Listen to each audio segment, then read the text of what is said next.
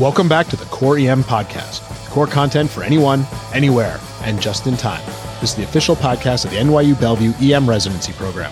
I'm Anand Swaminathan. And I'm Jenny Beck-Esme. Jenny, what are we going to dive into today? Well, I was going back through our list of podcasts, and I see that we've hit on some interesting concepts about spontaneous bacterial peritonitis, or SBP, but we haven't really dealt about this disease itself, specifically head on. So I thought we should kind of shore up that gap and talk about it today. Oh, it's a good catch. Back on podcast 123, we talked a bit about paracentesis based on a study we reviewed, and we've discussed albumin in the past as well. But you're right, we've never taken the topic on in full. This is one of my favorite topics. I actually remember back when I was a rotating medical student, one of the first patients I saw had SBP, and it was a case that I presented for my end of rotation project. So definitely a little bit near and dear to my heart. Aww. So yeah, let's jump in. Okay, so what is SBP? This is an acute infection of the acidic fluid in a patient with liver disease without any other source of infection. So how often does this happen? Well, in a patient with liver disease, they have a 10 to 25% risk of this happening at least once to them per year. And 20% of those with ascites that are admitted to the hospital might have this. It can be a really bad disease too, so it's one of those things that we don't want to miss. SBP has a mortality rate of about 50%, so we have to find this if the patient has it. Yeah, and a lot of those cases of SBP where there was mortality were ones that were missed. They weren't found until later, and that goes back to what we talked about before with doing the paracentesis, and we'll get to that again a little bit later in the podcast.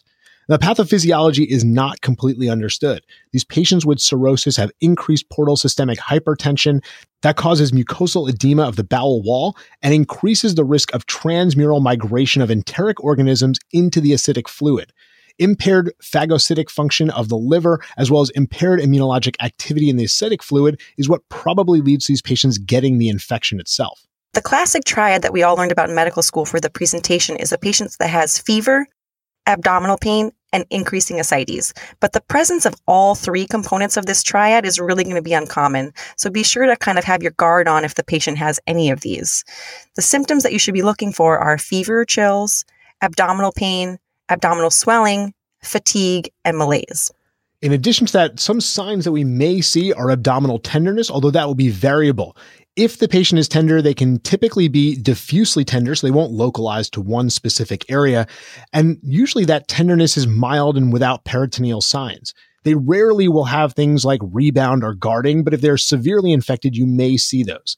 Abdominal distension, again, is going to be very common, and some of these patients will come in simply with altered mental status because they've got hepatic encephalopathy. So altered mental status in a patient with ascites should raise your concern for SBP.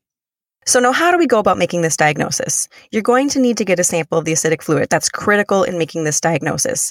Now, due to the variable presentations, maybe the patient is just altered from their hepatic encephalopathy, and considering it has a mortality rate in the 50% range, we really need to consider doing this paracentesis in all patients with acidic fluid who are being admitted. We did this study, or we talked about this study back in podcast 123, so pop over to that podcast for a full discussion. The short of the long of this is that early paracentesis in admitted patients simply makes sense so that we don't miss this diagnosis. It's a pretty simple procedure, not too much setup, not too much to do. We should be doing this on all patients with ascites. There's a number of great instructional videos on how to do this procedure. There's a good one on MRAP HD that I definitely recommend, and we'll leave a link to that in the show notes. Once you get that fluid sample, what tests should we be running on it? Which are the ones that are going to clinch this for us? The most important is the cell count. We're looking for a white blood count over 250 to 500 cells per cubic millimeter. It's unclear if the 250 should be the cutoff or the 500 should be the cutoff. If it's under 250, you're in a safe zone. If it's over 500, you've definitely got SBP. And most people would say 250 to 500 in that gray zone, go ahead and treat the patient. If they've got an absolute neutrophil count over 250 cells per cubic millimeter, that's also diagnostic. The difference, or one of the differences we have to be aware of, is in patients who do peritoneal dialysis, the cell count's lower. A neutrophil count over 100 cells is going to be diagnostic here. So you have to have a lower threshold in those patients. Now, there are some other tests that we're going to send mostly for our inpatient folks. So pH less than 7.34, that's common in SBP. Acidic fluid gram stain is rarely positive, and the culture rarely grows anything out, but you should probably send those off as well. Our inpatient teams usually like things like glucose and protein, LDH, but these aren't going to help you make the diagnosis of SBP. The key is the cell count. If the patient has any fever, any temperature greater than 100 degrees Fahrenheit, or abdominal pain and tenderness, empiric antibiotics should be given even if the neutrophil count is less than 250 cells. That's really an important point because sometimes that acidic fluid is going to be in that gray zone, and we don't want to miss these patients. So you're better off covering them with antibiotics, admitting them to the hospital, and have them closely watched if they've got a couple of the classic signs and symptoms.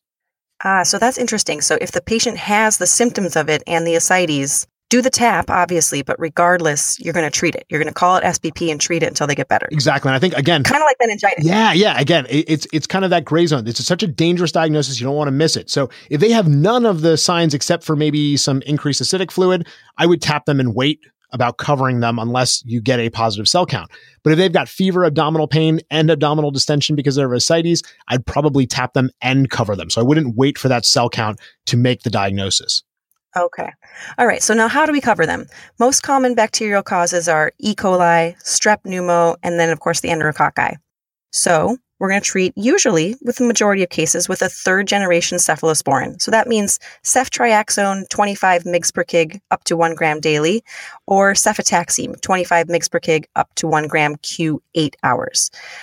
Alternative antibiotic choices that you can use if your patient can't take a cephalosporin would be ciprofloxacin, levofloxacin, pip-tazobactam, ertapenem, and imipenem cilastatin. And we'll put a link to that on the show notes. All right. Now, in addition to antibiotics, albumin infusion is another piece of the treatment puzzle that we need to consider. There's a great post by Rick Pescatore on Rebel EM diving deep into this. The American Association of the Study of Liver Disease, the AASLD, recommends that there are certain subgroups with SBP who need high-dose albumin infusion. Those are patients who have serum creatinine over 1 milligram per deciliter, anyone with a BUN over 30 milligrams per deciliter, or a total bili over 4 milligrams per deciliter. The impact of that albumin infusion is pretty dramatic. A 25% reduction in renal failure, a 20% reduction in mortality. The dose, and it's a big one, 1.5 grams per kilo within 6 hours, and another gram per kilo on day 3 of treatment. But this is not something that we should defer to our inpatient team. We should be starting this if we see those 3 signs. Again, that's serum creatinine over 1, BUN over 30, and a total bili over 4. Patients with a single episode of SBP should also be considered for antibiotic prophylaxis, but that's usually something that we can defer to the inpatient team. All right, Jenny, how about some take-home points? So SBP is a difficult diagnosis to make because the presentations are variable. Make sure to consider doing the diagnostic paracentesis in all patients presenting to the ED with ascites from cirrhosis. Just get that done.